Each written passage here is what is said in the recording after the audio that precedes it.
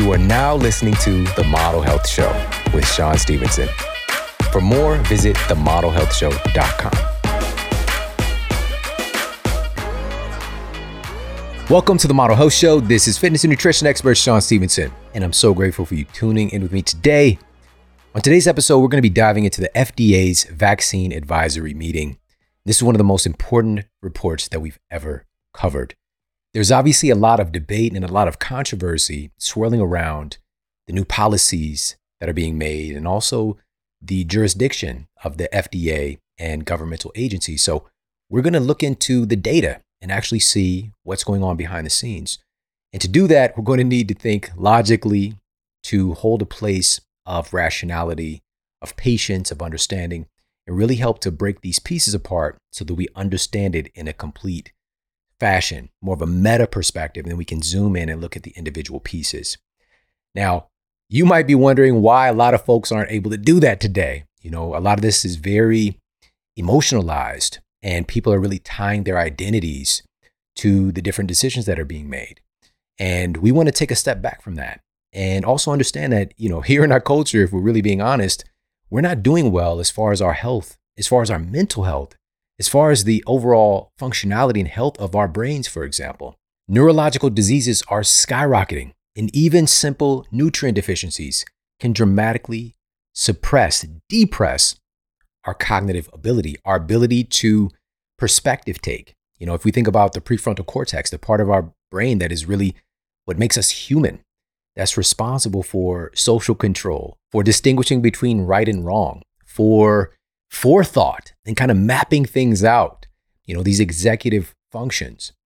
And this part of the brain can dramatically be depressed when we're deficient in key nutrients, when we're deficient in sleep. Researchers at UC Berkeley did some brain imaging scans and looked at the sleep-deprived brain and found that just a short sleep debt dramatically suppresses the activity in the prefrontal cortex. That part of the brain, quote, goes cold. While they also noted that being sleep deprived incredibly increases the activity of the amygdala. That part of the brain, that activity gets heightened. And the amygdala is more associated with emotional reactions and things that are really driven more with survival, right? And so if you're wondering why it's such a complicated terrain and there seems to be a lack of logic, a big part of that is our overall health as a society. You know, I've shared these statistics many, many times, and I'm going to continue to share them. But in the United States, we're knocking on the door of almost 250 million of our citizens being overweight or obese. The number is very difficult for us to logically wrap our minds around. Not a million, not 10 million, not 100 million, not 200 million, 250 million. We're knocking on the door of that. It's beyond an epidemic. And it's been happening for decades. This buildup has been taking place, and yet we've done nothing about it as a society. As a matter of fact, the entities that are controlling a lot of our decisions have been profiting mightily, and this is just the truth, off of our collective sickness. So that's just one issue. Also, 130 million of our citizens are diabetic or pre-diabetic. 60% of U.S. citizens have some degree of heart disease already. 115 million Americans are regularly sleep deprived. Talking about how sleep deprivation impacts our cognitive performance, for example. The list goes on and on. It's an incredibly complex terrain that we're dealing with. It's not one thing that's going to fix everything, but it's paying attention to the things that our genes expect of us. You know, and a big part of that, obviously, is providing our brain with the fundamental things that actually enable our brain to function. And so our brains are really operating on this miraculous electrical currency. And how are they able to do that? Well, a big part of that is very simple tenets in nutrition. Which nutrients have this electrical conductivity? That is the category of electrolytes. Take sodium, for example. Not only does this electrolyte help to maintain proper water balance in that amazing brain of yours, but a study conducted by researchers at McGill University found that sodium literally functions as an on-off switch in the brain for specific neurotransmitters that support healthy optimal function and protect the brain against numerous diseases. That's just one essential electrolyte.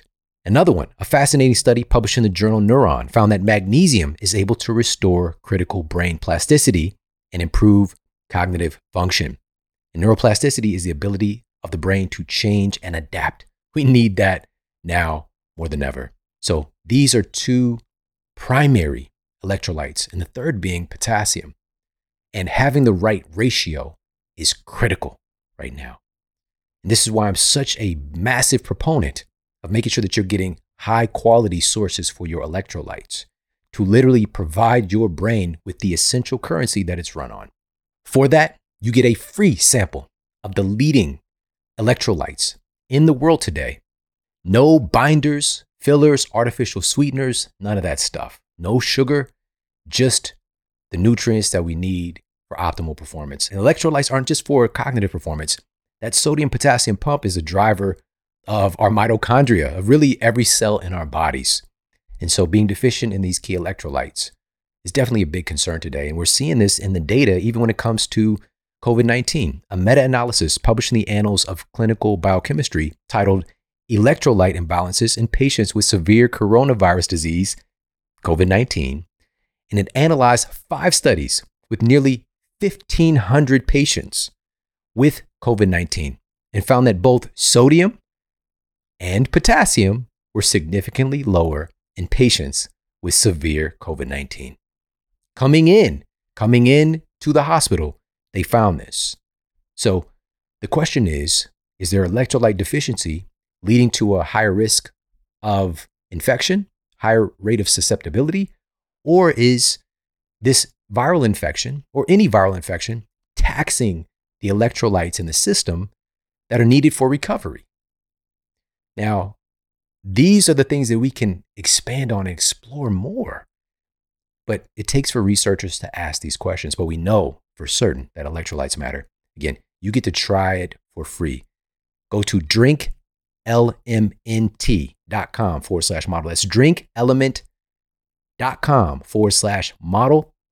And they're going to send you a free sample pack of their incredible electrolyte formula. All right. All you need to do is pay a tiny bit of shipping, and they're going to send it right to your front door to try. And if you've already taken advantage of this incredible free offer, this is a time. Again, we want to make sure that our system is charged up, our brains are charged up, because we've got a lot of work to do, and we've got a big mission ahead to help to transform the health of our families and our communities. Again, go to drinklmnt.com/model. And something else critical for cognitive function are essential fats. Researchers at Yale University published data purporting that MCTs, medium chain triglycerides, can readily cross the blood-brain barrier and be utilized by your brain cells. A remarkable study published in the Annals of the New York Academy of Sciences sought to find out if MCTs could have an impact on improving the condition of patients with Alzheimer's disease. The scientists noted in the study that MCTs are quickly metabolized by the liver, prompting the production of ketones. Those ketones are easily able to cross the blood-brain barrier and provide an alternative fuel for the glucose-impaired brain cells of Alzheimer's patients. And the scientists found that consumption of MCTs directly led to improved cognitive function in mild to moderate forms of Alzheimer's disease and cognitive impairment. These are essential nutrients, MCTs. This is something I have literally every day. I have the MCTs, the medium chain triglycerides, from onnit.com. Go to onnit.com/model. You're going to get 10% off their incredible MCT oil. They have the original MCT oil, and they're sourcing it. This is the thing. You don't run out and get company X's MCT oil. It's very likely not going to have that same high quality and standard in sourcing, and done the right way, that Onnit does. They go above and beyond to make sure that you're getting the purest, toxin-free MCT oil. They also have an incredible emulsified MCT oil, which is kind of like a coffee creamer. My favorite is the almond latte, the almond milk latte flavor. So pop over there, check them out, onnit.com. That's onnit.com/model for 10% off. Now let's get to the Apple Podcast review of the week. Another 5-star review titled Unbiased, Fact-Based, and Well-Researched by MS Driver. The Model Health Show is amazing. Sean Stevenson puts his heart and soul into his passion for getting information to people to improve their health. He supports his episode topics with well-researched data and articles. His open-minded approach motivates you to take your health into your own hands by researching data to make informed decisions that are right for you. Thank you, Sean, and keep these great episodes coming. Your passion, fire, and humor make the Model Health Show so enjoyable to watch and to listen to. You're killing it. Thank you so much, and will do. I appreciate you so much for leaving that review over on Apple Podcasts. And listen, if you've yet to do so, please pop over to Apple Podcasts and leave a review for the Model Health Show. And on that note, let's get to our topic of the day. Today, we're diving into the FDA's vaccine advisory meeting, where the board members and expert advisors weighed in on whether or not to approve the use of Pfizer's booster shot. An alarm was actually raised by several experts due to a substantial lack of safety and efficacy data. To understand how we got from there to here, we need to first take a look at the efficacy of the original mRNA vaccine trials that fostered the newly invented emergency use authorization tag. Now, the reason that we need to look at the original mRNA vaccine trials is to see the pattern of behavior, because the data that we're about to cover demonstrates that Pfizer and Moderna already have a sort of questionable history in reporting from their mRNA clinical trial data. The Moderna and Pfizer vaccine trials were conducted, as expected, with a control group. All right, this is a group within the trial who were given a placebo and not the actual vaccine. However, during the trial and after the vaccines were given emergency use authorization, the vaccine companies conducting the trials decided to break protocol and notify the control group that they were not really given the vaccine. This is supposed to be a blinded trial, a placebo-controlled blinded study, but they broke protocol and notified the control group during the trial that they were not really given the vaccine.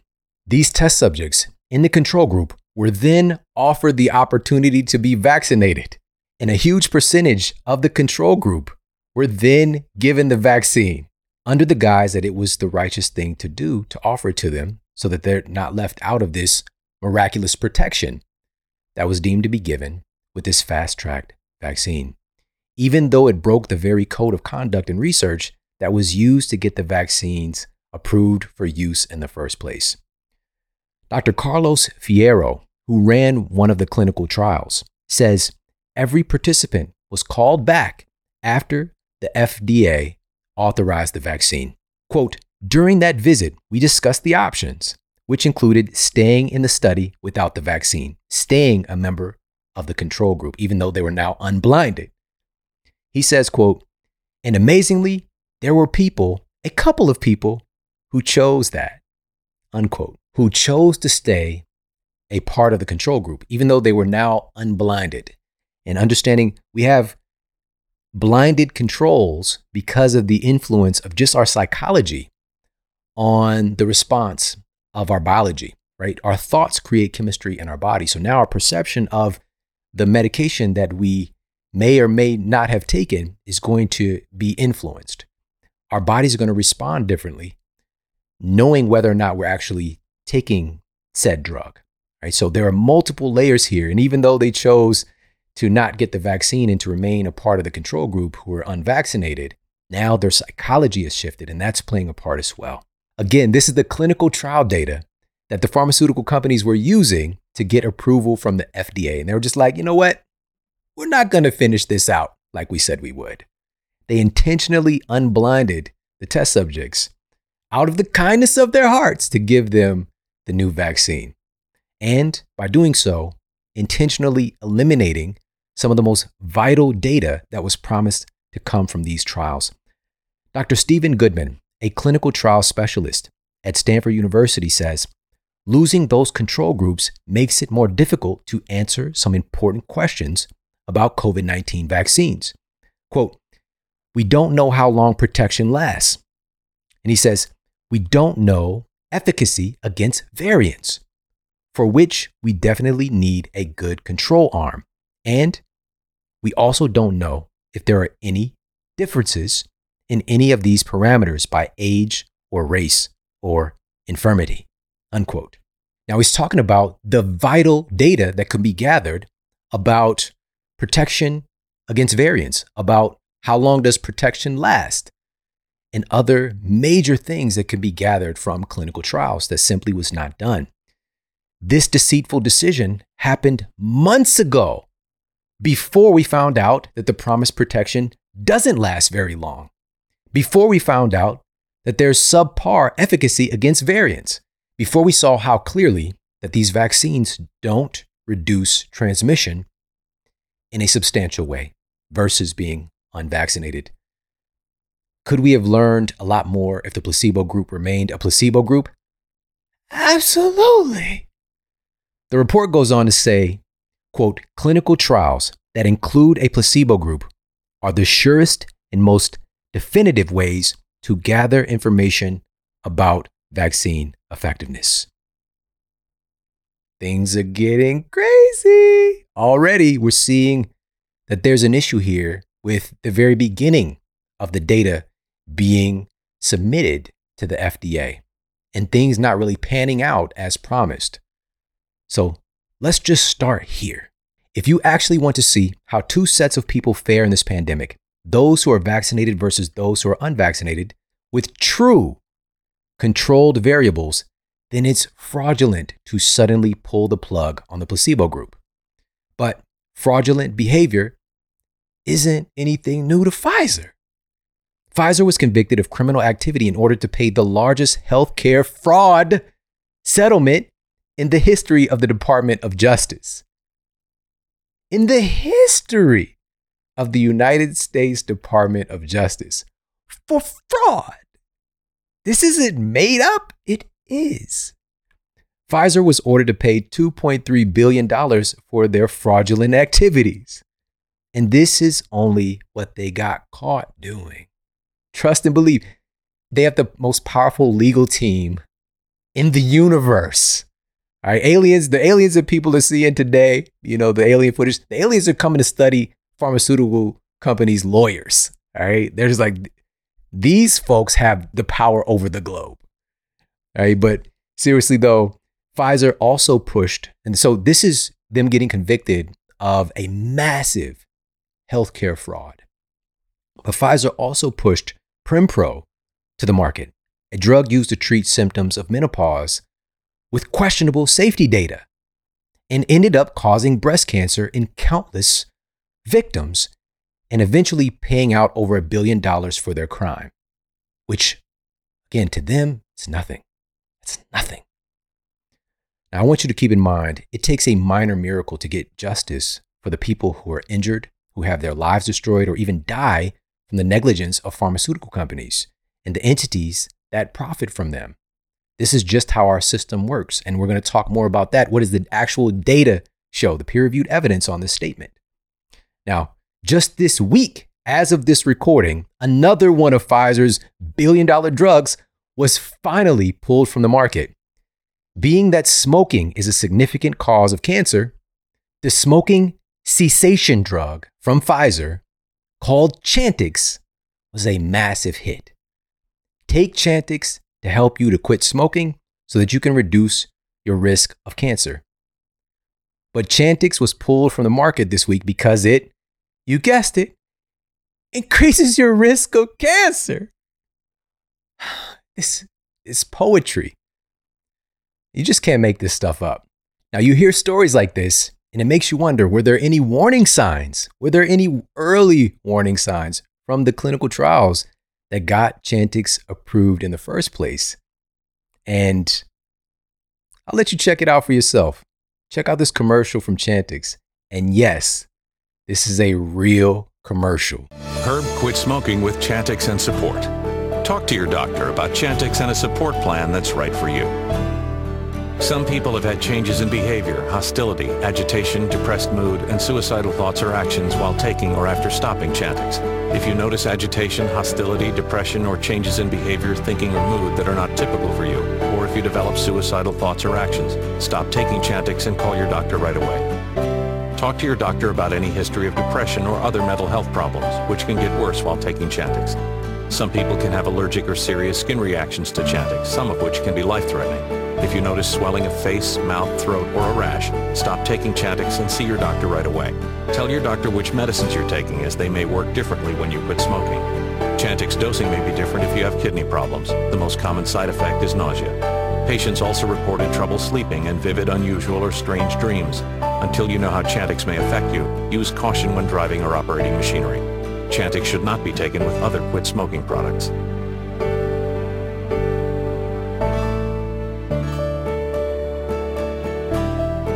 The urges weren't like they used to be, and that helped me quit. Talk to your doctor to find out if prescription Chantix is right for you. Most of the commercial was side effects. The side effects aren't just pulled out of the air. These are things that the red flags get raised during the clinical trials. It was mostly side effects. Hopefully, you watched the video of this episode so that you can see the studies on screen. You can also see these commercials for yourself because it's definitely entertaining. All right, go to themodelhealthshow.com/booster. That's where you're going to find the exclusive video for this episode. All right, themodelhealthshow.com/booster. Now, that commercial reads a bit like a suspense movie as they're breaking down all the possible things that can go wrong. And speaking of suspense movies, we've got another commercial from Chantix, this time with movie star Ray Liotta. All right, yeah, Ray Liotta from Goodfellas, from Unlawful Entry, from Copland.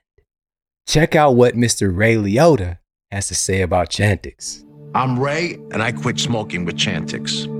I tried cold turkey, I tried the patch, they didn't work for me. I didn't think anything was gonna work for me until I tried Chantix. Chantix, along with support, helps you quit smoking. Chantix reduced my urge to smoke. I needed that to quit. When you try to quit smoking, with or without Chantix, you may have nicotine withdrawal symptoms. Some people had changes in behavior or thinking, aggression, hostility, agitation, depressed mood, or suicidal thoughts or actions with Chantix. Serious side effects may include seizures, new or worse harder blood vessel problems, sleepwalking, or allergic and skin reactions, which can be life-threatening. Stop Chantix and get help right away if you have any of these. Tell your healthcare provider if you've had depression or other mental health problems. Decrease alcohol use while taking Chantix. Use caution when driving or operating machinery. The most common side effect is nausea. I can't tell you how good it feels to have smoking behind me. Talk to your doctor about Chantix. Some of the side effects can be aggression and hostility.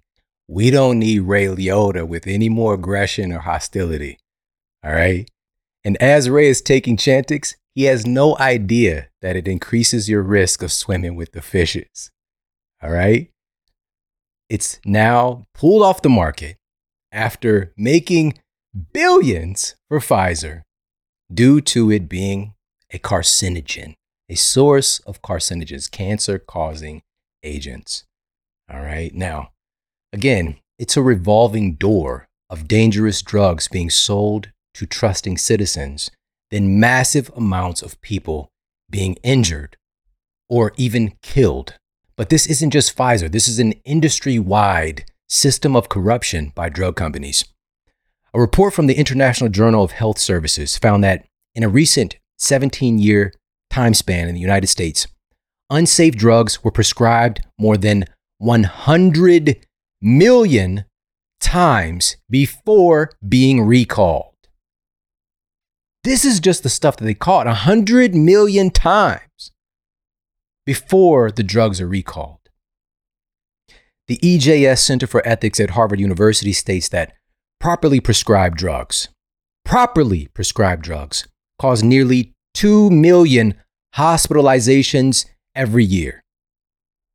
And another 840,000 hospitalized patients are given inappropriate medications that cause serious adverse reactions, for a total of nearly 3 million serious adverse drug reactions every year. Every year. The Harvard researchers reported that approximately 200,000 of Americans die every year at the hands of pharmaceutical companies. Approximately 200,000 Americans die every year from prescription drugs here in the United States. How often do you hear anything about that? The Center for Ethics at Harvard states, quote, "The FDA does not acknowledge these facts and instead gathers a small fraction of the cases," unquote. And that's the thing. Pharmaceutical companies don't do this kind of damage alone. Healthcare providers, government officials, the media, and of course, the FDA have all been complicit in the damage that pharmaceutical companies are doing and the billions in profits that they're making annually, and they're all getting a hefty slice from it. This is not just conjecture.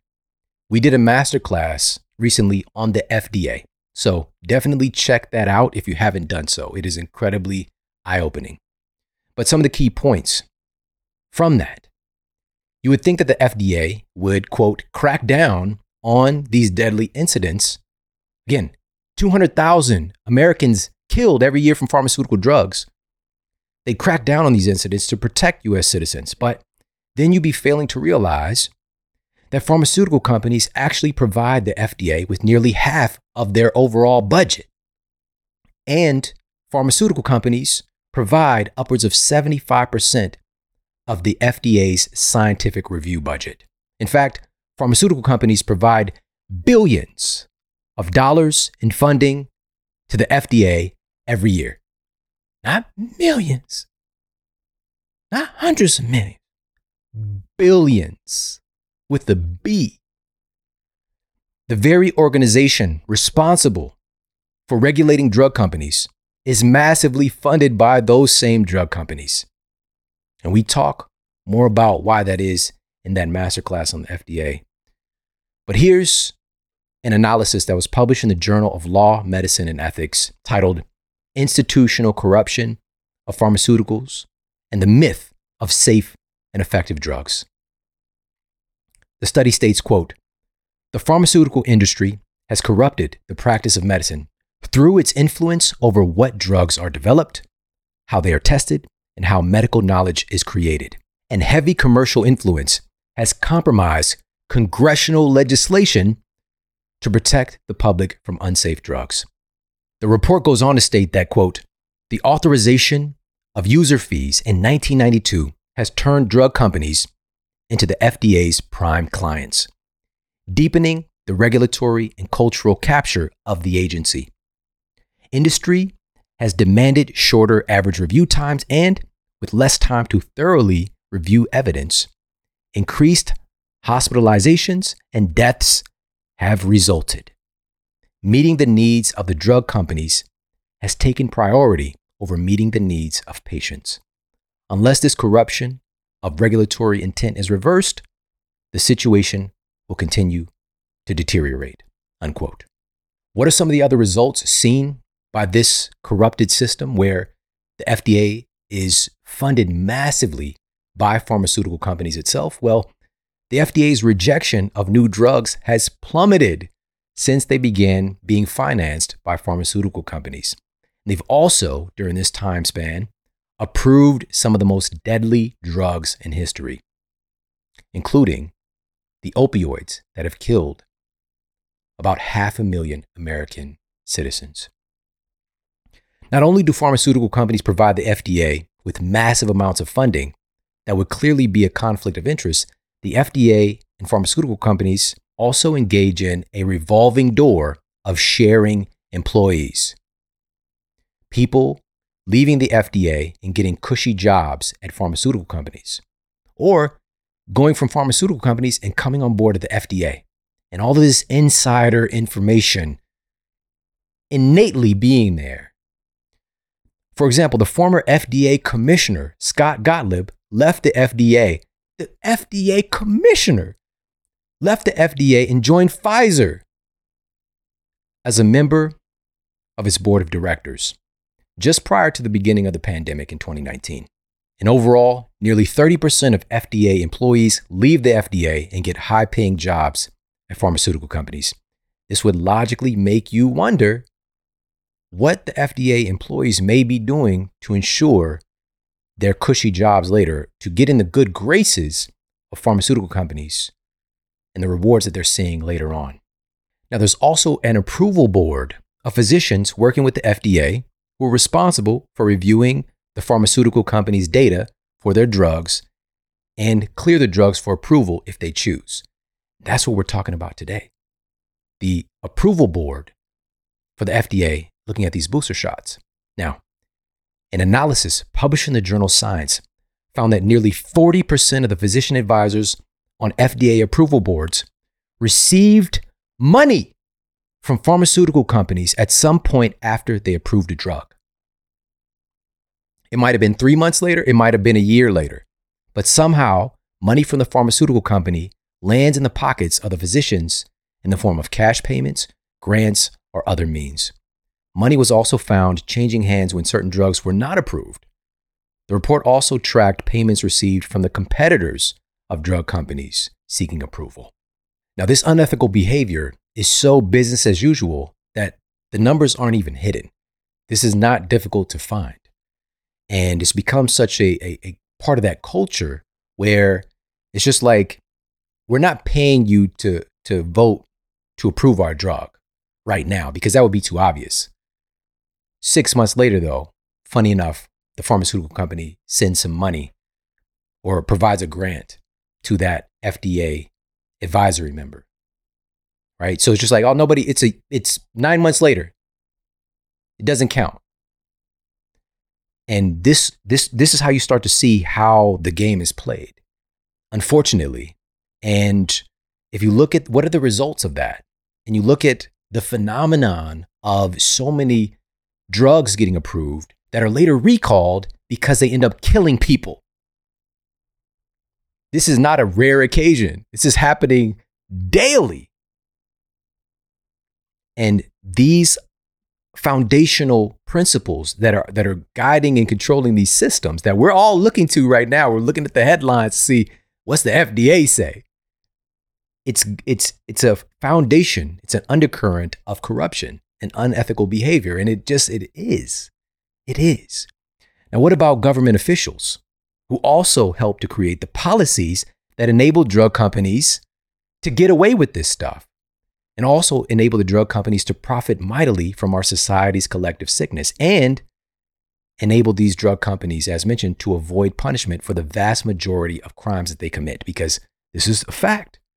These legal teams, the vast majority of crimes that they commit, the vast majority of people that they harm, they get away with it. So what about the government officials who help create these policies?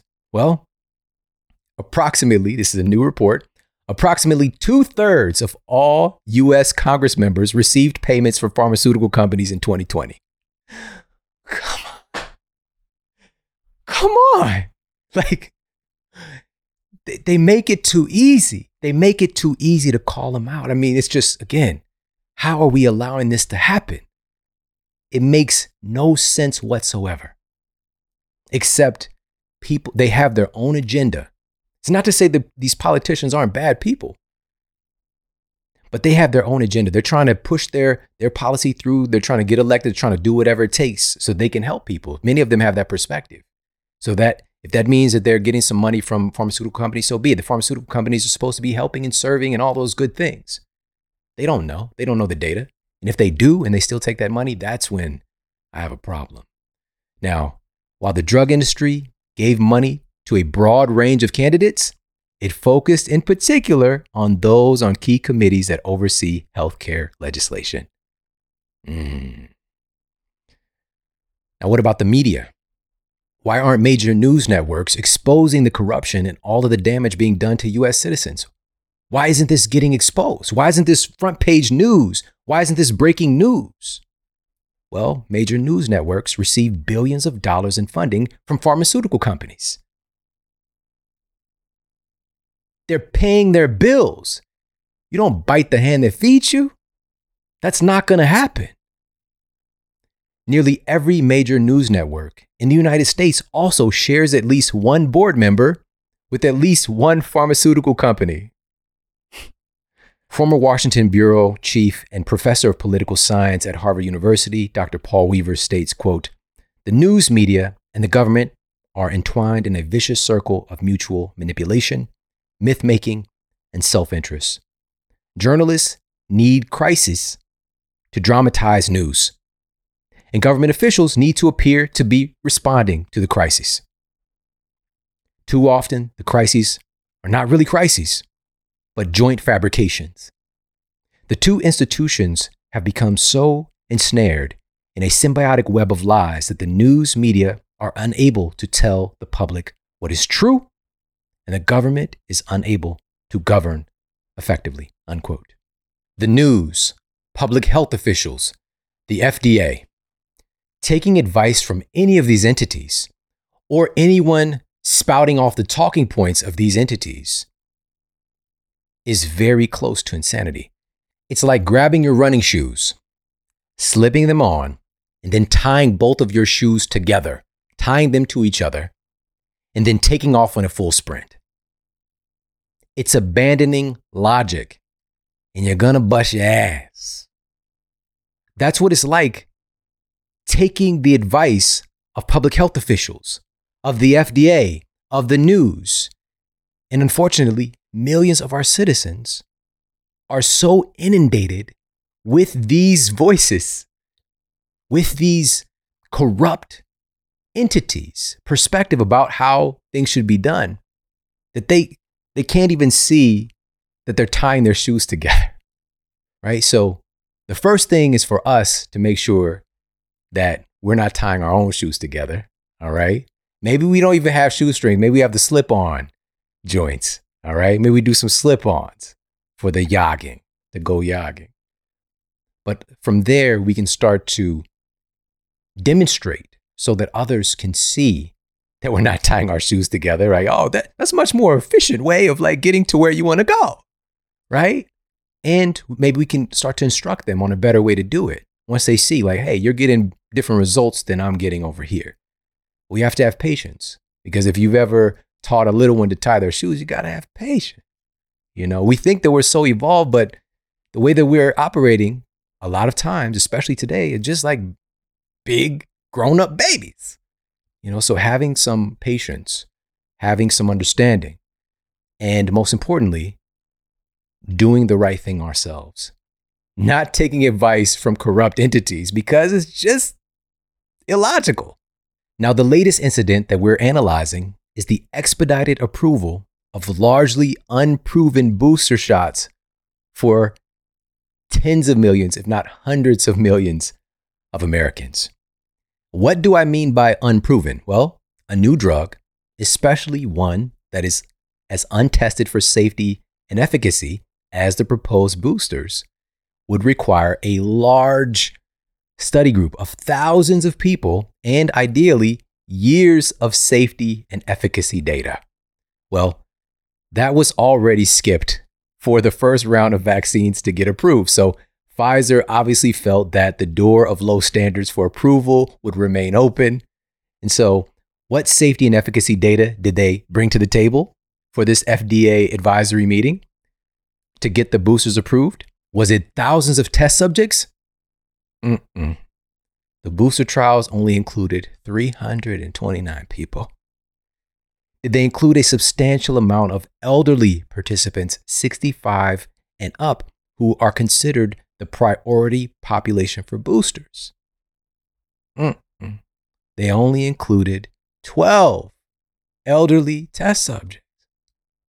Did they at least track the data for 6 to 12 months to ensure some semblance of safety and efficacy of the booster? There's only 2 months of data. Just two. Study data like this proposed to be used for boosters for millions, tens of millions, potentially hundreds of millions of citizens. This kind of data should be laughed out of the building. Yet, it actually made it to a vote, and a plethora of experts had to weigh in and plead with the FDA to not approve these boosters based on the concerning safety data that we already have from the initial vaccine campaign. The vote went forward, and the panel of advisors of the FDA recommended against approval of the Pfizer booster vaccine for people 16 years and older with a vote of 16-2. Now, it may seem like logic reigned supreme, with 16 of the FDA advisors voting not to approve the boosters for citizens 16 and older. But what concerns me is that 2 of the FDA advisors, despite the massive lack of safety and efficacy data for the boosters, still voted to approve them. But my concern isn't unwarranted, because this system is going to do what it always does: ignore reason and experiment with the health and safety of the American people. We've already covered this. That was all tracking up, going through and looking at historically how have these situations functioned to get us to this point. Because after voting 16-2 not to approve the vaccine booster for people 16 and older, the FDA advisors took a pause during the meeting and voted again, this time unanimously, all 18 votes to approve the booster for people 65 years and older, as well as people who are at high risk for severe COVID symptoms. Now, who's at high risk for severe COVID symptoms? People who are overweight or obese, people who have heart disease, diabetes, and other pre-existing conditions. Basically, a couple 100 million Americans would qualify as high risk and qualify for the booster. Approved for the elderly and, quote, at risk people here in the United States is a loophole big enough to drive a fleet of trucks through that are filled with vaccines. They actually did many of the same sleight of hands to approve these vaccines in the first place. I already detailed how they corrupted the placebo group in the vaccine trials by actually giving them the vaccine instead. But what most people have no idea about is, though the vaccines were promoted to reduce severe symptoms, that was not what was demonstrated in the clinical trials. The vaccines were found to reduce the risk of mild symptoms. There's a great review on this in the BMJ, one of the most prestigious peer-reviewed journals in the world, that we'll have for you in the show notes. We're going to do more on this to break this down, because for a time period, all the headlines were touting a pandemic of the unvaccinated. So clearly, the vaccines were as promoted, even though it wasn't seen in the clinical trials, that it's reducing severe symptoms and folks who are ending up in the hospital to the tune of 99% of folks hospitalized were unvaccinated. That's what the headlines were saying. Though that is factually not based on controlled, unbiased data. It's based on observational data and an unethical manipulation of numbers. An article published in the New England Journal of Medicine titled Placebo-Controlled Trials of COVID-19 Vaccines. We Still Need Them. That's the title. I didn't add the "we still need them." The title of the paper is Placebo-Controlled Trials of COVID-19 Vaccines. We still need them. And it states, quote, observational studies are subject to substantial biases and are much less amenable to unambiguous interpretation, unquote. Substantial biases, number one, easily manipulated biases, and less likely to be clear interpretations. That's what their statement means. This is basic science stuff. What? This doesn't have to be controversial. This is basic science stuff. If it was true, that's great. But again, we've already broken down the entities that are saying these things. How on earth could you believe them, even for a second? Why would you believe them? They've shown you who they are. When they show you who they are, believe them. That's what you should believe. Now, another big part of this that was seen in the clinical trials for the mRNA vaccines to get approved was highlighted in an analysis by Dr. Ron Brown and his work in epidemiology. And we actually had Dr. Brown here for the Model Health Show audience to kind of break down his peer-reviewed study analyzing the results from the Pfizer and Moderna clinical trials.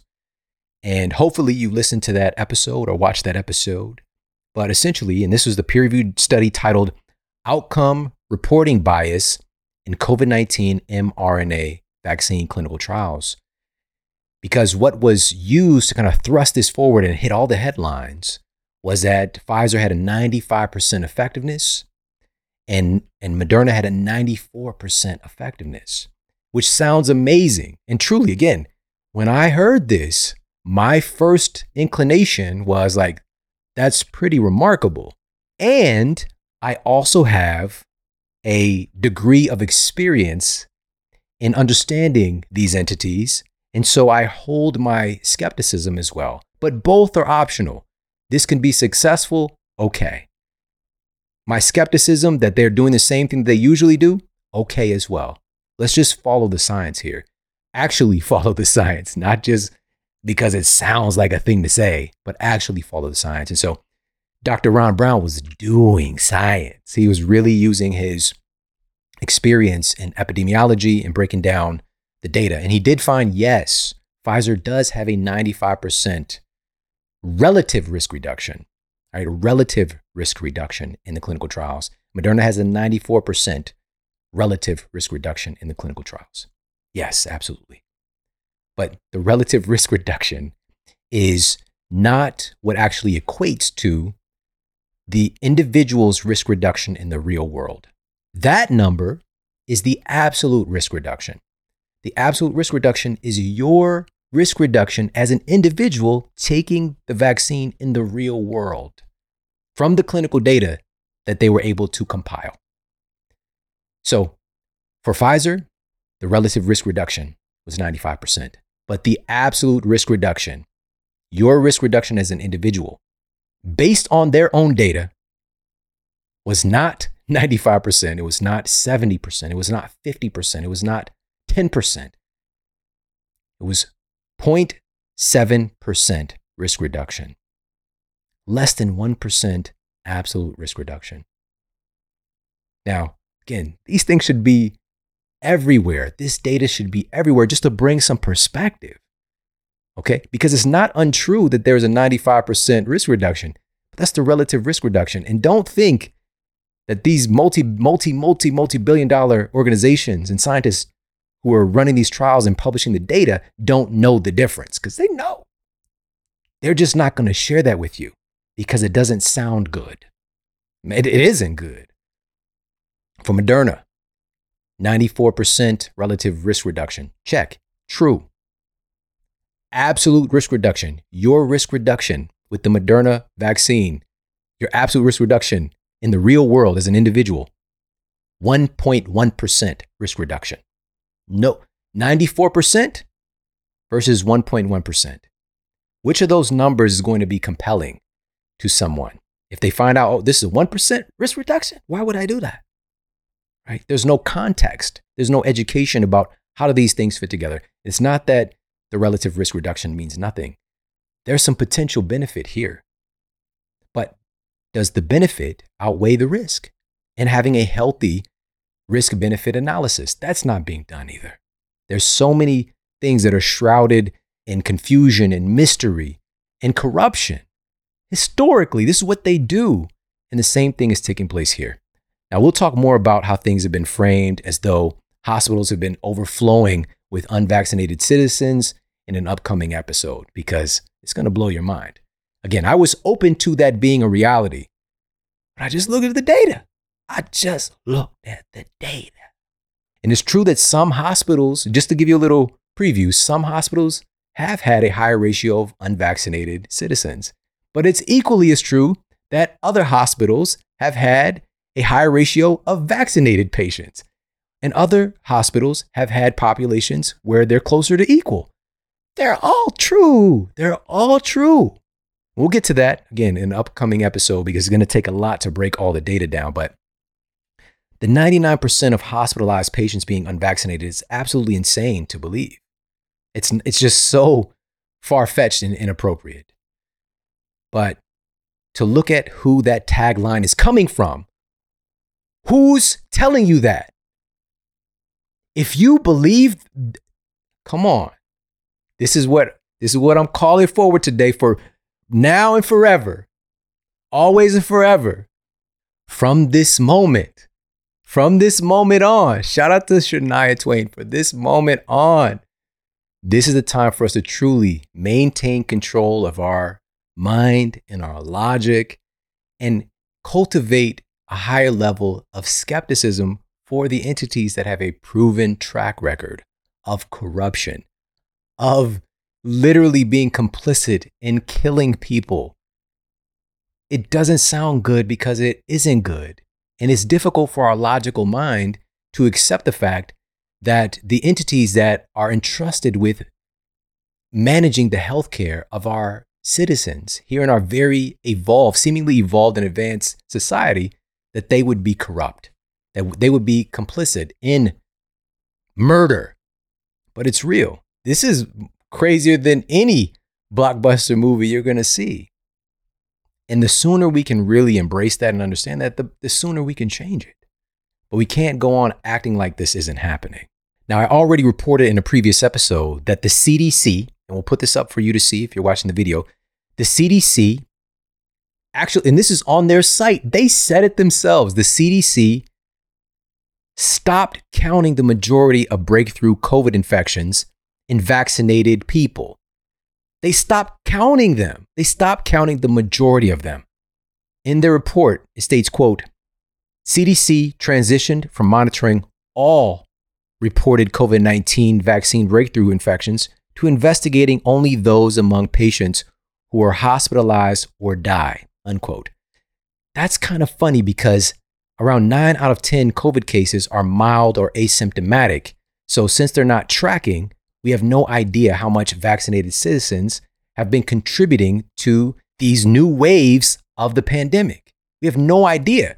We do know, based on the data, there's about an even likelihood of a vaccinated individual and an unvaccinated individual to contract a COVID infection and to transmit it. But this haze has just come over our policies and our public that have just kind of put it all on people who aren't following the rules and making sure that they're getting vaccinated, and it's their fault. And not looking at every step along the way, there's been things that just don't logically make sense. And one of those being, why would the CDC stop tracking the majority of the cases, especially if people are out there transmitting this virus? And yeah, we can say in one instance, yeah, we're looking at, okay, who's hospitalized, right? So again, about 9 out of 10 cases, they're not going to be hospitalized. And so that's proof positive. That's showing that the vaccine works, right? Prior to the vaccines being in existence, almost 9 out of 10 people who contracted a COVID infection were asymptomatic or had mild symptoms. They were not hospitalized. Even prior to the vaccines being in existence, the numbers are very, very similar, but there's no context. And it is. It's just what it is. Now, they also reported that, and the CDC is coming from the CDC, that, quote, the number of, they say this themselves. The CDC is saying this to themselves. They decided to stop tracking the majority of cases, and here's what they say. Quote, the number of reported COVID-19 vaccine breakthrough cases is likely a substantial undercount of all the SARS-CoV-2 infections among fully vaccinated persons, unquote. It's simply an illogical thing to do, to stop, literally to admit that they're just stopping counting the majority of cases. And so they're wanting to track the activity of unvaccinated citizens, but vaccinated citizens can equally be transmitting this virus and encouraging potential mutations and all these other things that we've talked about on recent episodes as well. So definitely check out the episode that we did on antibody-dependent enhancement, just some of the peer-reviewed evidence on that as well. So again, it's an unethical decision to literally say we're not gonna count breakthrough cases in the majority of vaccinated individuals. There's no way to explain, and this is the craziest thing about our time right now, is that we are allowing things to just be explained away, right? Oh, that's a justifiable thing. Not really. Not really. It's incredibly illogical because when a cluster of people are actually tested, both vaccinated and unvaccinated, the story is very different from those headlines touting that 99% of the hospitals are being overrun with unvaccinated citizens. And one of those clusters took place in an outbreak in Massachusetts. And this is published by the CDC. And they grabbed this cluster of individuals and tested everybody in this outbreak that they could. And they actually were able to test 469 cases of COVID-19 associated with this public gathering that took place. And what they discovered was something really interesting. They found that after grabbing this cluster of people in this outbreak, they found that 74% of the people who contracted COVID-19 in this cluster were vaccinated individuals. And out of these 469 cases, 5 of them had to be hospitalized, and 4 out of 5 of them were vaccinated individuals. Riddle me this, Batman. How does that happen? That you would see this story everywhere if it was the other way around.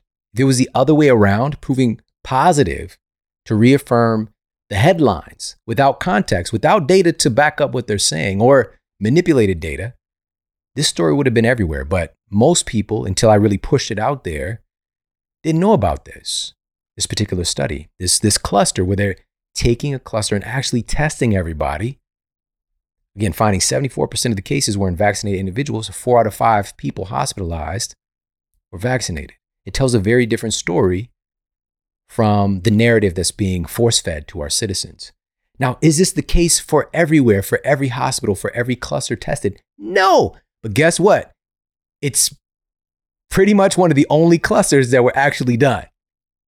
So with that said, it's some of the best data that we have, unfortunately, and it doesn't look good for the narrative that, again, is being force-fed to our citizens. The most vaccinated place on earth. Disney's the happiest place on earth. The most vaccinated place on earth is Israel.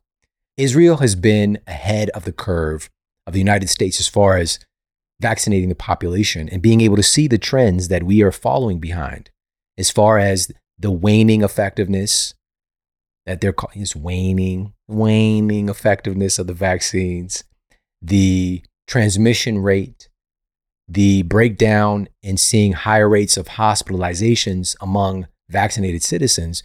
They've already seen the trend happen because now the headlines here, even in the United States, are changing from 99% of the hospitalized. It's changing, or they're just not spouting that out anymore.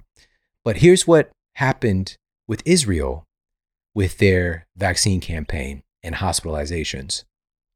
A report published in the journal Science featured a recent hospital cluster analyzed in Israel and found that 59% of hospitalizations were in fully vaccinated individuals. Now, again, we could explain it away because the population is heavily vaccinated. We could explain it away, but this should still put up some red flags like, whoa, that's pretty significant. What's happening? This is why Israel was light speed getting those boosters out because they saw, hey, this ratio is shifting. Not a third, a fourth booster. We're going to keep boosting. We're going to try and boost our way out of this. We're going to try and drug our way out of this situation. Now, again, if you look at the results of what has been done thus far, something is off here.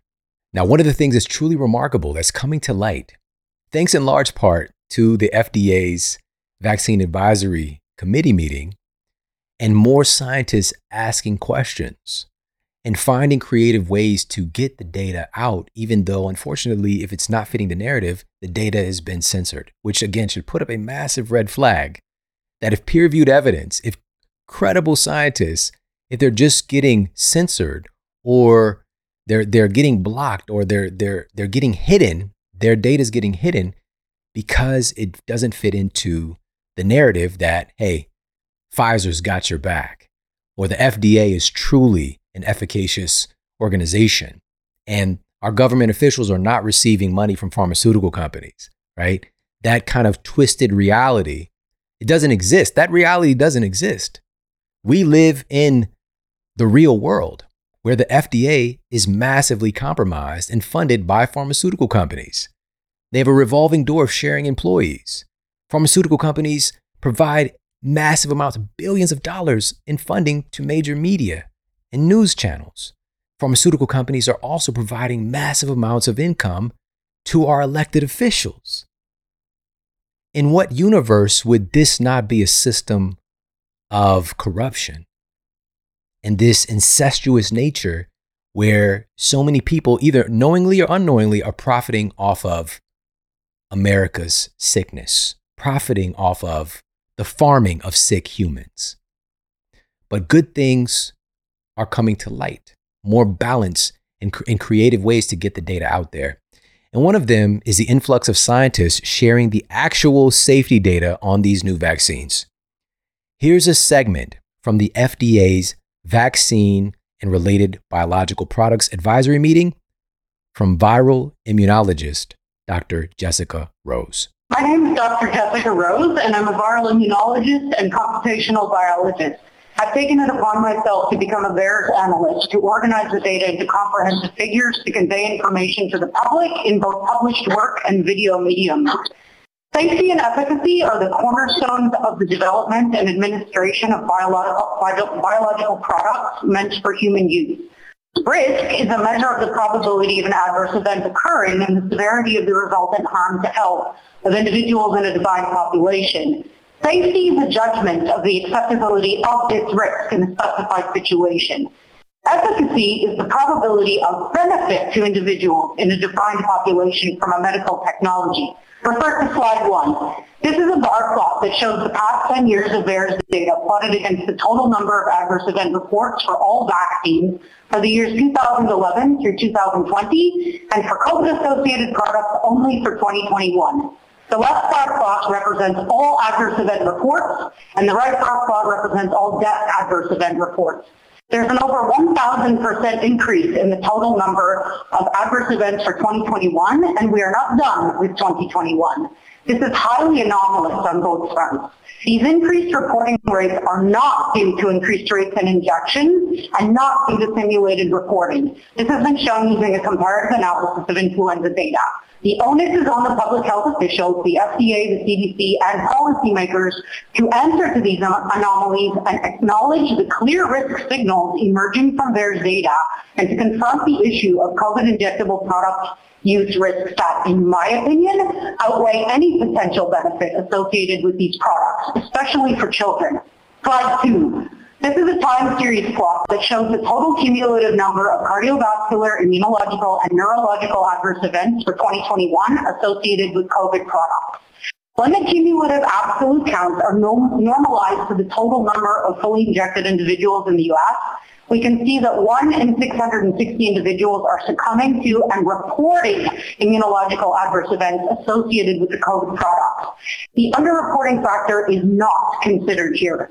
Slide 3. This is a phylogenetic tree showing the emergence of the alpha and delta variants of COVID-19 over time. The emergence of both of these variants and their subsequent clustering arose in very close temporal proximity to the rollout of the COVID products in Israel. Israel is one of the most injected countries, and it appears from this data that this represents a clear failure of these products to provide protective immunity against emergent variants and to prevent transmission, regardless of how many additional shots administered. And this begs the question as to whether these injection rollouts are driving the emergence of the new variants. There's clear and present danger of the emergence of variants of concern if we continue with these alleged booster shots. Thank you. That data should be pretty jarring for us all. The adverse events from COVID vaccines have over a 1,000% higher adverse reaction rate than all other vaccines combined per year for the past 10 years. And she stratified the data and noted that this skyrocketing rate of adverse reactions is not due to increased rates of injections. Dr. Rose was not also coming from an anti-vaccine perspective. She's simply requesting that public health officials, the FDA, the CDC acknowledge the clear risk signals emerging from the data and confront the alarming risk-benefit analysis. This is just a logical thing to do. And most of the logical scientists struggle to understand why this data has to be controversial. If the vaccines are truly safe and effective, and that's what the data shows, so be it. If the vaccines have some alarming adverse reactions, and that's what the data shows, so be it. Logic is what's going to help us to be open and rational about the data either way. But unfortunately, as mentioned, there's so much irrational behavior taking place today. And people's identities are so deeply invested in this campaign, in this vaccine campaign. I've never seen anything remotely close to this. And folks who've screamed from the mountaintops that these new vaccines are safe and effective, and literally shaming people for not running out and getting vaccinated when they're simply being cautious and wanting to get multiple perspectives. And maybe they get a chance somehow to see some of the data that isn't incredibly biased or that's being propagated by these entities with a track record of corruption. But we've shifted where, late night talk show hosts and major news networks are just on their platform shaming people. Friends, family members shaming their own family for not taking, based on the data, for not following suit and getting vaccinated when they don't understand anything about absolute risk reduction. They don't understand anything about the real safety data because it exists. It isn't just made up. And so if these folks are screaming from the mountaintops that these new vaccines are safe and effective, then the data shows that their belief is inaccurate, or the data shows that their belief is unjust. It takes sometimes a minor miracle for someone, especially a quote public figure, to admit that they're wrong, or even entertain that the reality is different from what they believe. This is the human condition at this current time. And this is why you see the merciless tendencies to just explain inconvenient facts away or to censor them, to quote fact check with these same organizations. If we look at the funding going to these organizations doing the fact checking, oh my God, you can't make this stuff up. You can't make this stuff up. And in Dr. Rose's analysis, with rates of adverse reactions being higher than our reporting system has ever seen, her logical assessment was that the risk significantly outweigh the potential benefits with these new vaccines, especially for children. That's what hit me, especially for children. She's merely highlighting the thousands of stories, including many young people, including children, the thousands of stories of people like John Stokes, this young man who had a serious adverse reaction, myocarditis, potentially life-threatening reaction after getting vaccinated. And fortunately, I was able to grab the video of John Stokes sharing his voice before it got taken down because it was inevitable that it would get taken down. Let's hear what John has to say. I am in the hospital right now with heart complications from the COVID-19 vaccine. And I want to inform as many people as I can about the risks from taking the vaccine that I wish someone would have told me.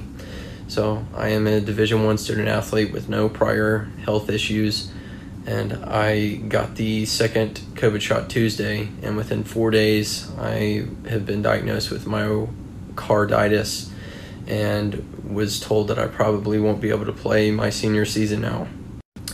It is a side effect from the COVID vaccine, and it's really not being reported or addressed, and it is a serious issue that we should all be informed about before making this decision. It isn't right for people to be forced to take the vaccine because there are actual side effects like this that could happen to you, and the NCAA should not mandate student athletes to get the vaccine because of what could happen to so many fellow student athletes.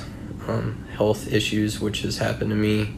Everyone should be informed of the side effects, and no one should be forced to take something that could cause what has happened to me, and no one knows the long-term effects of what's possibly going to happen from this, and it's kind of uncharted territories because everyone else with the same heart issues from the vaccine as me, we're all being tracked and monitored. We're basically like test subjects from the vaccine, so it's a very serious issue that really needs to be spread. And I've spoken with some other student athletes that have also had to have either heart surgery or have had heart issues from this, and it's very scary stuff. And a lot of people in our age group apparently are at higher risk for heart issues from the vaccine, and it really does need to be talked about. He's just one of the many young men experiencing myocarditis from the mRNA vaccines. Young men between the ages of 16 to 19 appear to be the most susceptible to this potentially deadly inflammation of the heart. And it's been well documented repeatedly, again, in a wide range of age groups, but our kids are especially at risk for this. And it's not okay for us to make our children test subjects for this when we do not know what's going to happen. And we damn sure don't know what's going to happen long term. We have no idea. We have no idea. But yet, public health officials and people who have just taken on this mantle that this is so righteous, they're acting as though they know what's going to happen a year from now, 2 years from now. Could this potentially evoke an abnormality in cell replication? Absolutely. You know what that means? When there's abnormalities in cell replication, that's the seed of cancer. Will there be increased incidence of cancer? We don't know. But if it didn't happen right after getting the injection, it's just chop it up to something else. And this is what happens for young men like John Stokes. People explain it away. Most people don't. Most people don't. Contrary to popular belief, most people are like, hey, we need to pay attention to this. But then there are people like, you know what?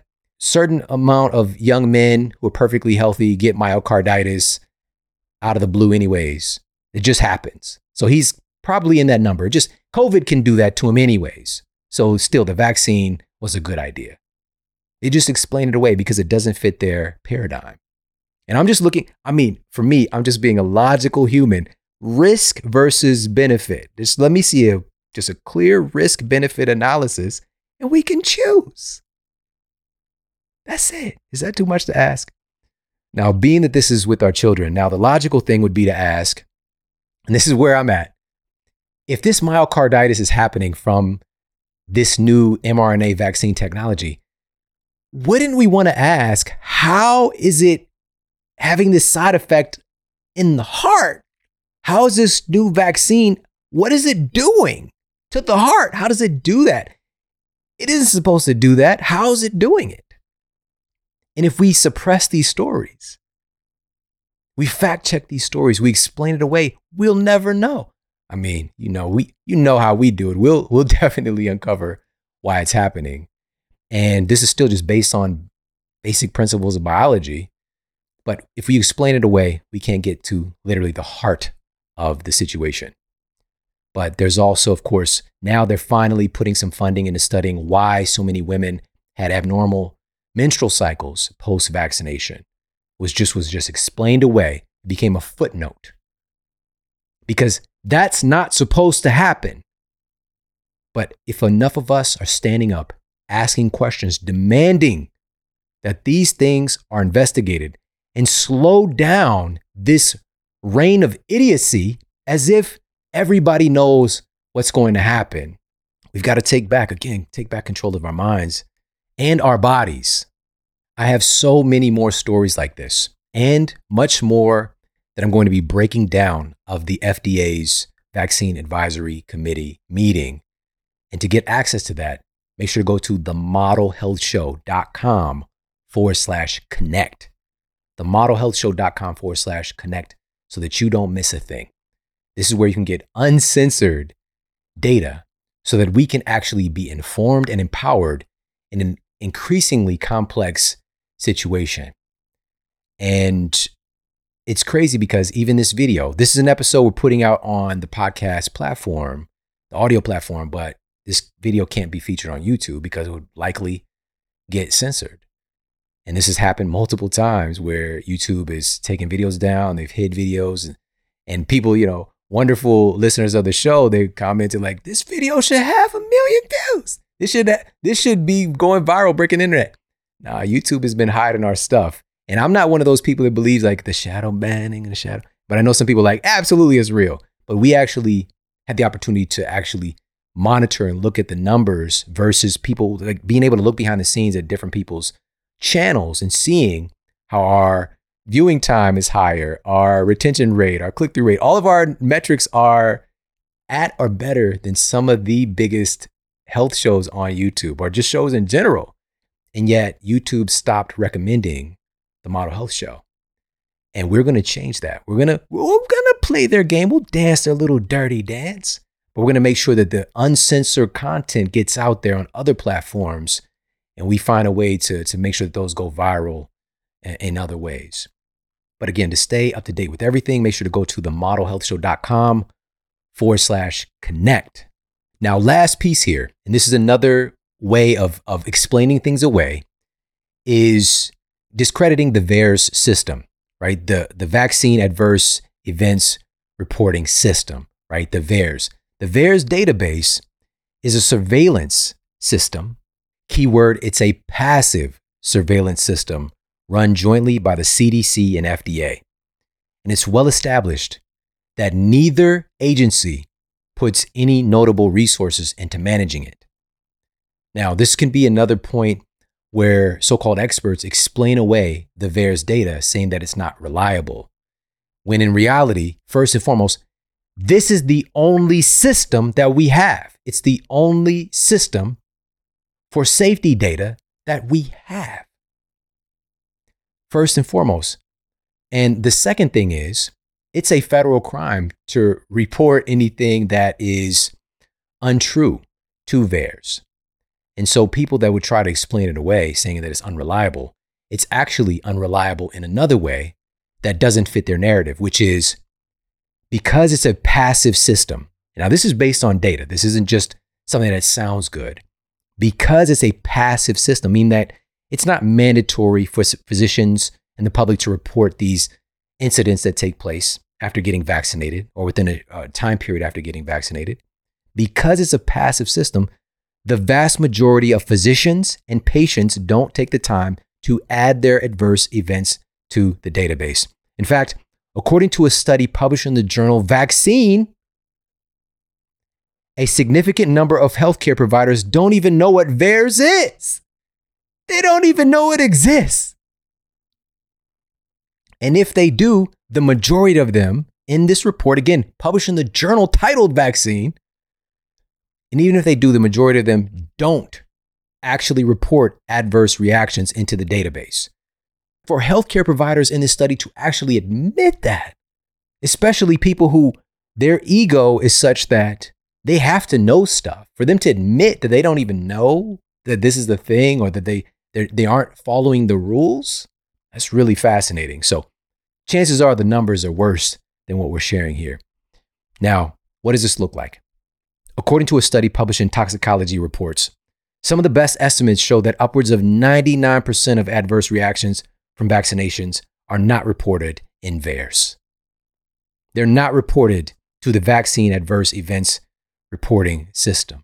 Add this probability to the skyrocketing rate of adverse events noted by Dr. Rose, and the numbers are far worse than already demonstrated. So what do we do with this information? Speak up. Speak up. Remain centered and rational, even when things around you seem highly irrational. Logic, I know it, I feel it. It will eventually supersede everything. It has to. Things have been just going around business as usual, and these corrupt systems have been controlling things. Now so much is getting brought to light, and that's a thing to celebrate. But you have to share your voice. Stay open, of course, to the vaccine campaign having benefit. That's okay. We don't want to just be like totally against anything. We want to be pro-logic. We want to be pro-intelligence, pro-science, looking at all sides of things, accepting things that might not be things that fit into our worldview, but also having that thread of skepticism, especially when we're dealing with corrupt entities with a track record of corruption and fraud and bribery and coercion. So keeping that place of peace where we are aware, like, okay, I'm hearing this bit of data from them. Chances are it's probably not accurate based on their history, but still remaining open. So again, we want to stand firm, logically firm in the reality that these are substantial risk being proactively downplayed and even censored by entities that are far more likely to be profit-driven than to be driven by ethics. Contact your representatives. Contact your representatives. Share this data. Share the data with decision makers at work, at schools for your children and other organizations that you're a part of. Share the data. Speak up. Don't sit on the sidelines with this. We can actually change how these systems have been operating, but this is our opportunity to do it. And most importantly, stand up for our children. That is a big driving force of why I'm doing this work today. Why I'm standing here before you today is because of our children. They're counting on us. They're counting on us to keep them safe. They're counting on us to do the right thing. They're counting on us to not make them a social experiment. This is the time to stand up and speak up. Again, you can find the full video of this episode, and I highly encourage you to check it out at themodelhealthshow.com/booster. And of course, make sure to stay connected and you get more from the FDA Vaccine Advisory meeting via direct communication with me via email, uncensored, at themodelhealthshow.com/connect. We've got some incredible, powerful, absolutely essential masterclasses and incredible guests coming up very soon. So make sure to stay tuned. Take care, have an amazing day, and I'll talk with you soon. And for more after the show, make sure to head over to themodelhealthshow.com. That's where you can find all of the show notes. You can find transcriptions, videos for each episode. And if you got a comment, you can leave me a comment there as well. And please make sure to head over to iTunes and leave us a rating to let everybody know that the show is awesome. And I appreciate that so much. And take care. I promise to keep giving you more powerful, empowering, great content to help you transform your life. Thanks for tuning in.